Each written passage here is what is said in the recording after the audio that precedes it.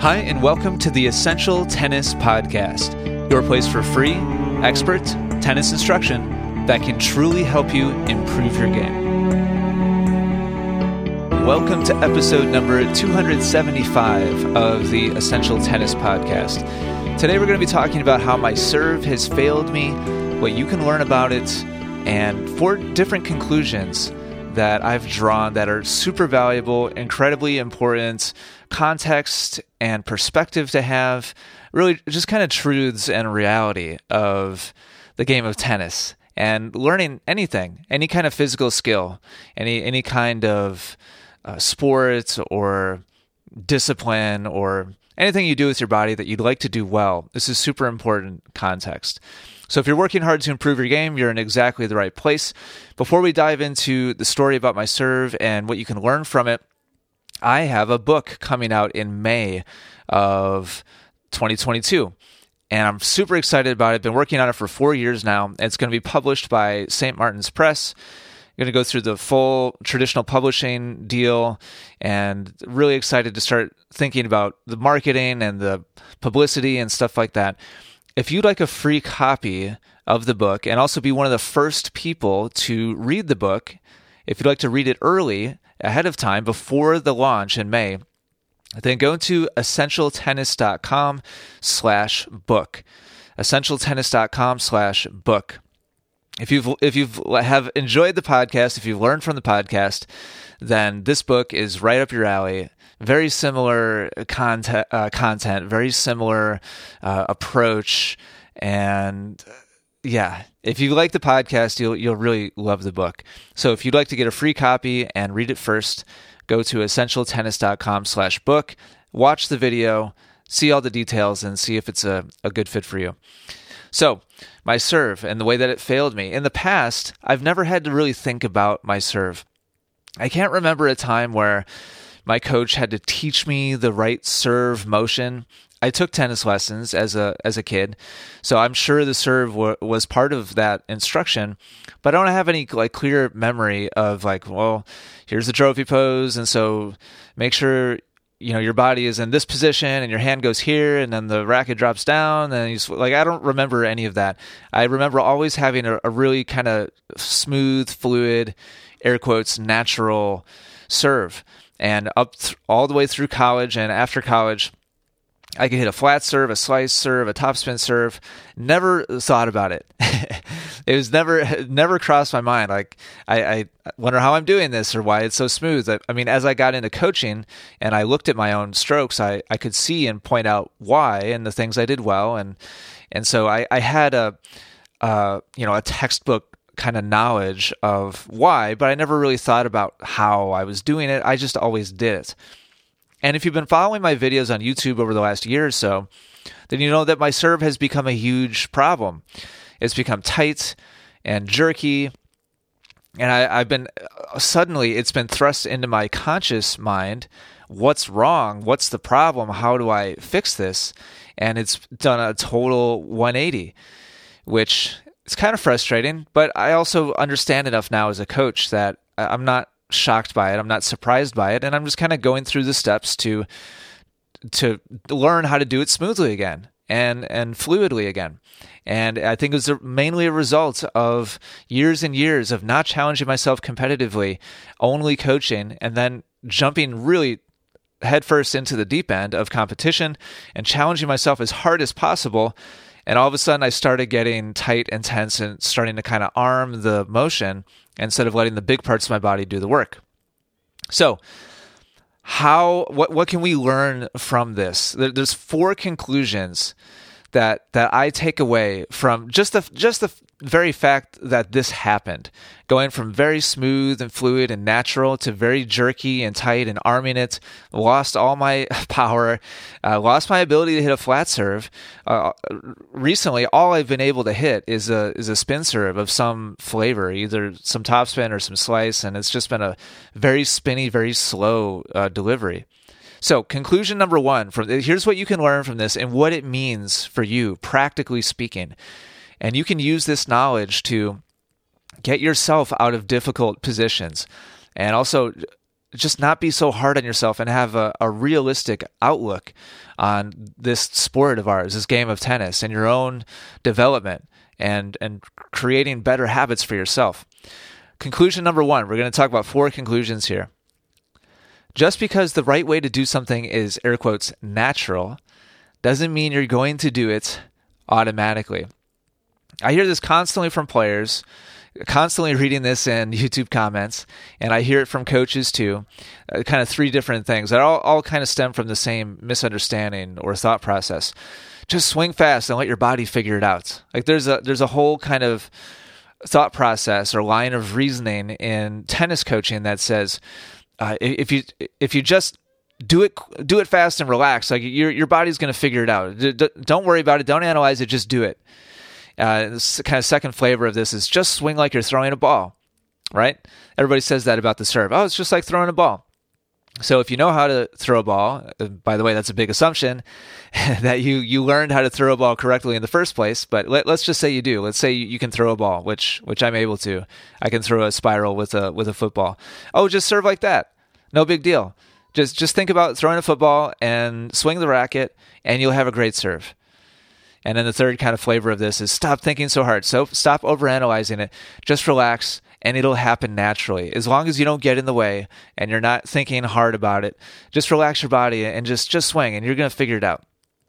Well, if it were as easy as those 3 phrases, we'd all have beautiful, flowing, smooth, efficient strokes. If it was actually that easy. Unfortunately, we don't automatically do what's biomechanically correct. And that's what people mean by natural, like the natural way of moving the body. What they're really talking about is the right way. Like there's a efficient way of moving the body and using different muscles and allowing the body to flow smoothly. And that's the biomechanically correct or fundamentally correct way of moving the body. It'd be fantastic if that was the natural way we did things. And unfortunately, we don't automatically do the biomechanically correct thing. What we automatically do is what our unconscious habits are. And our habits are not automatically good movements. If our habits were all good movements, then we wouldn't need any instruction. We wouldn't need any coaching. And we'd all be automatically the best possible version of ourselves on a tennis court. But that's not the way real life works. And for me, because of all of a sudden adding tons of pressure to my game and lack of training and repetition over years, my previously good habit turned into a bad one. I wasn't thinking about it. I was putting a lot of pressure on myself. I developed a bunch of tension and tightness in my arm and my hand, and that flowing smooth motion I used to have went away because of the poor input and the poor environment and training that I was putting myself through, challenging myself too hard, too early, and I developed some tightness and tension. And it threw off my, what used to be a natural, air quotes, a natural serve motion. So just because the right way to do something is natural doesn't mean you're going to do it automatically. That's conclusion number 1 here. Conclusion number 2 from my story. Just because something is natural, again, just because you do something correct now, doesn't mean it will always be that way. This is a big lesson. It would be great if playing tennis was, air quotes again, like riding a bike. Everybody talks, that's like a big cliche in the English language. Like riding a bike means once you know how to ride a bike, you can't forget it. And you could not ride a bike for 50 years and get back on a bike and you just know how to ride a bike because you learned it before. Well, if you believe that, then I'd love for you to watch a video. I've actually done a podcast episode on this video before. It's, I think, just mind-blowing and incredibly insightful. Go to YouTube and do a search for Smarter Every Day. That's the name of the channel. Incredible YouTube channel. Smarter Every Day, Backwards Bike. The owner of that channel, his name is Destin, he does an incredible job, actually unlearned how to ride a bike normally. He bought a backwards bicycle, one that when you turn the handlebars to the right, the front wheel turns to the left. And when you turn the handlebars to the left, the front wheel turns to the right. And so it reverses the training that you've received. And over months and months of difficult training, he taught himself how to ride the backwards bicycle and ride it normally. even though it was reversed. And it took him months to learn the new one.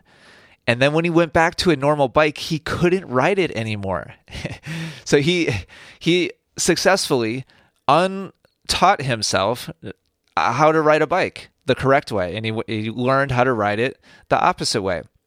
So it's tempting to think that just because we've learned how to do something correctly once, then we're set. It's like we're set for life, and it's never going to get untrained. It's never going to get unlearned, and it's just natural and normal, and you don't have to maintain it. You don't have to continue to train it, and you can just ride off into the sunset with your perfect habits. And unfortunately, it is possible to lose good habits if you don't maintain those good habits and you start doing things that are not good habits instead. Then those previously good habits can be replaced, and it's important to keep that in mind. And my example with my serve is a perfect example of that. So that's takeaway number 2. Just because something is natural for you now doesn't mean it will always be that way. Big takeaway number 3. To change a bad habit, movements need to be taken from unconscious to conscious, meaning what you're doing automatically now, you need to start thinking about in the front of your mind. It can't stay in your subconscious, or else it will never change. And there's only one exception to this. If you're either very young and or very talented and extremely athletically, gifted, it is possible to just do it and then have it automatically be correct. It is possible for young, children, and also extremely talented adults and or, talented children. It is possible for somebody to say, hey, just relax and just do it natural, and have the automatic expression of that person be fundamentally correct, biomechanically correct. For most of us, myself included, we're not that lucky. It would be fantastic if I could just tell myself, oh, just do it this way, and I would just do it that way. I am not that lucky. Most people are not that lucky, which means whatever we do without thinking must be thought about. Otherwise, there's no chance it's going to change. It's not going to just automatically evolve into something better without pulling it out from your subconscious and essentially forcing yourself to do it a new and different and better way. And the drills that I'm doing right now are bringing new awareness to my body and my mind that I didn't have before. Initially, I didn't actually really know why my serve had gotten so tight and tense. I couldn't put my finger on it. And after a while, I figured it out. And now I've developed some drills to work on it. And I'm slowly gaining more and more awareness of which one is the right one, which one is the wrong one. And now I'm slowly gaining the ability to consciously choose and develop the correct movement. And that's slowly taking over the recent bad movement. And so I'm retraining myself again. And if you don't know what you're doing, you're just going to keep doing the old one. If you have no conscious awareness of what your current habit is, how can you possibly hope to change it into something different and better? It's not going to just organically flower into a beautiful, perfect habit if you just leave it alone and just try hard and relax. Again, for some people that's possible, but for the vast majority of us, it's not in the cards, unfortunately. Sorry if that's a big bummer, but if you've been working on your game for any length of time, you've probably come to that conclusion on your own anyway, unless you're a very gifted person athletically. So that's number 3. And takeaway number 4, conclusion number 4 that I've personally learned, and I'm just highlighting for everybody today. Just because you know something doesn't mean you can simply decide to do it. I've just kind of briefly touched on this already in this episode. I can't tell you, as somebody who's been posting their matches and their training sessions on YouTube for over a year now, and I've been posting videos on YouTube for a dozen years. So I'm very used to seeing critiques and feedback and negative commentary in the comments section of my videos. And I had somebody comment on one of my videos just recently saying, Ian, your forehand is still late. This is somebody who comments relatively frequently and made a comment about this months ago, and just recently left a comment saying, hey, Ian, remember that thing I told you about? You're still doing it wrong. And I said, yeah, I know I'm still doing it wrong. If you check in with my game 20 years from now, I'll, air quotes, still be doing many, many, many things wrong. Like I don't have any kind of like illusion that I'm going to somehow get to the point where I perfect all my movements. And right now I'm not working on my forehand. I'm not trying to change or improve my forehand. I've got a project on my serve and a project on my backhand that I'm working on. I only have so much time for so many repetitions. So yes, I knew that when he told me 6 months ago, but that knowledge doesn't just automatically flip a switch in my brain and change the way my body moves. It doesn't work that way either. My habit doesn't change just because I know I'm doing it wrong. Knowledge or knowing your flaws isn't a substitute for training. Training the new, better thing is still required before it can ever become a new automatic technique. And it could be that maybe once it's pointed out, I could actually do it the right way while thinking about it. But if I went and played a match, it wouldn't be the new thing, because now my attention is on all kinds of other things, like my footwork and positioning and my opponent's, strengths and weaknesses and what tactics I'm using and targets and patterns. And like my mind is shifting over to all kinds of other stuff. So the new thing that I can maybe do while thinking about it is not going to happen under the stress of a match. So critical takeaway. And here's the 4 conclusions again. Number 1, just because the right way to do something is, air quotes, natural, doesn't mean you're going to do it automatically. Number 2, just because something is natural for you now doesn't mean it will always be that way. Number 3, to change a bad habit, movements need to be taken from unconscious to conscious. Otherwise, those habits won't ever change. They will remain exactly the same. And number 4, just because you know something doesn't mean you can simply decide to do it. You still have to train whatever that thing is that you know you're supposed to do until it's an automatic habit.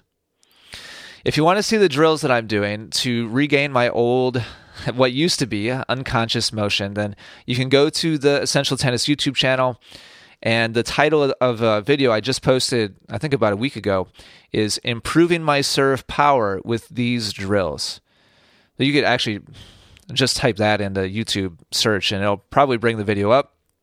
Or you can add Essential Tennis, Improving My Serve Power with These Drills. And you can see me working through those training progressions to bring awareness, to draw attention to myself consciously to the flaw that had crept into my serve and move it in the right direction. It's getting better, one little step at a time.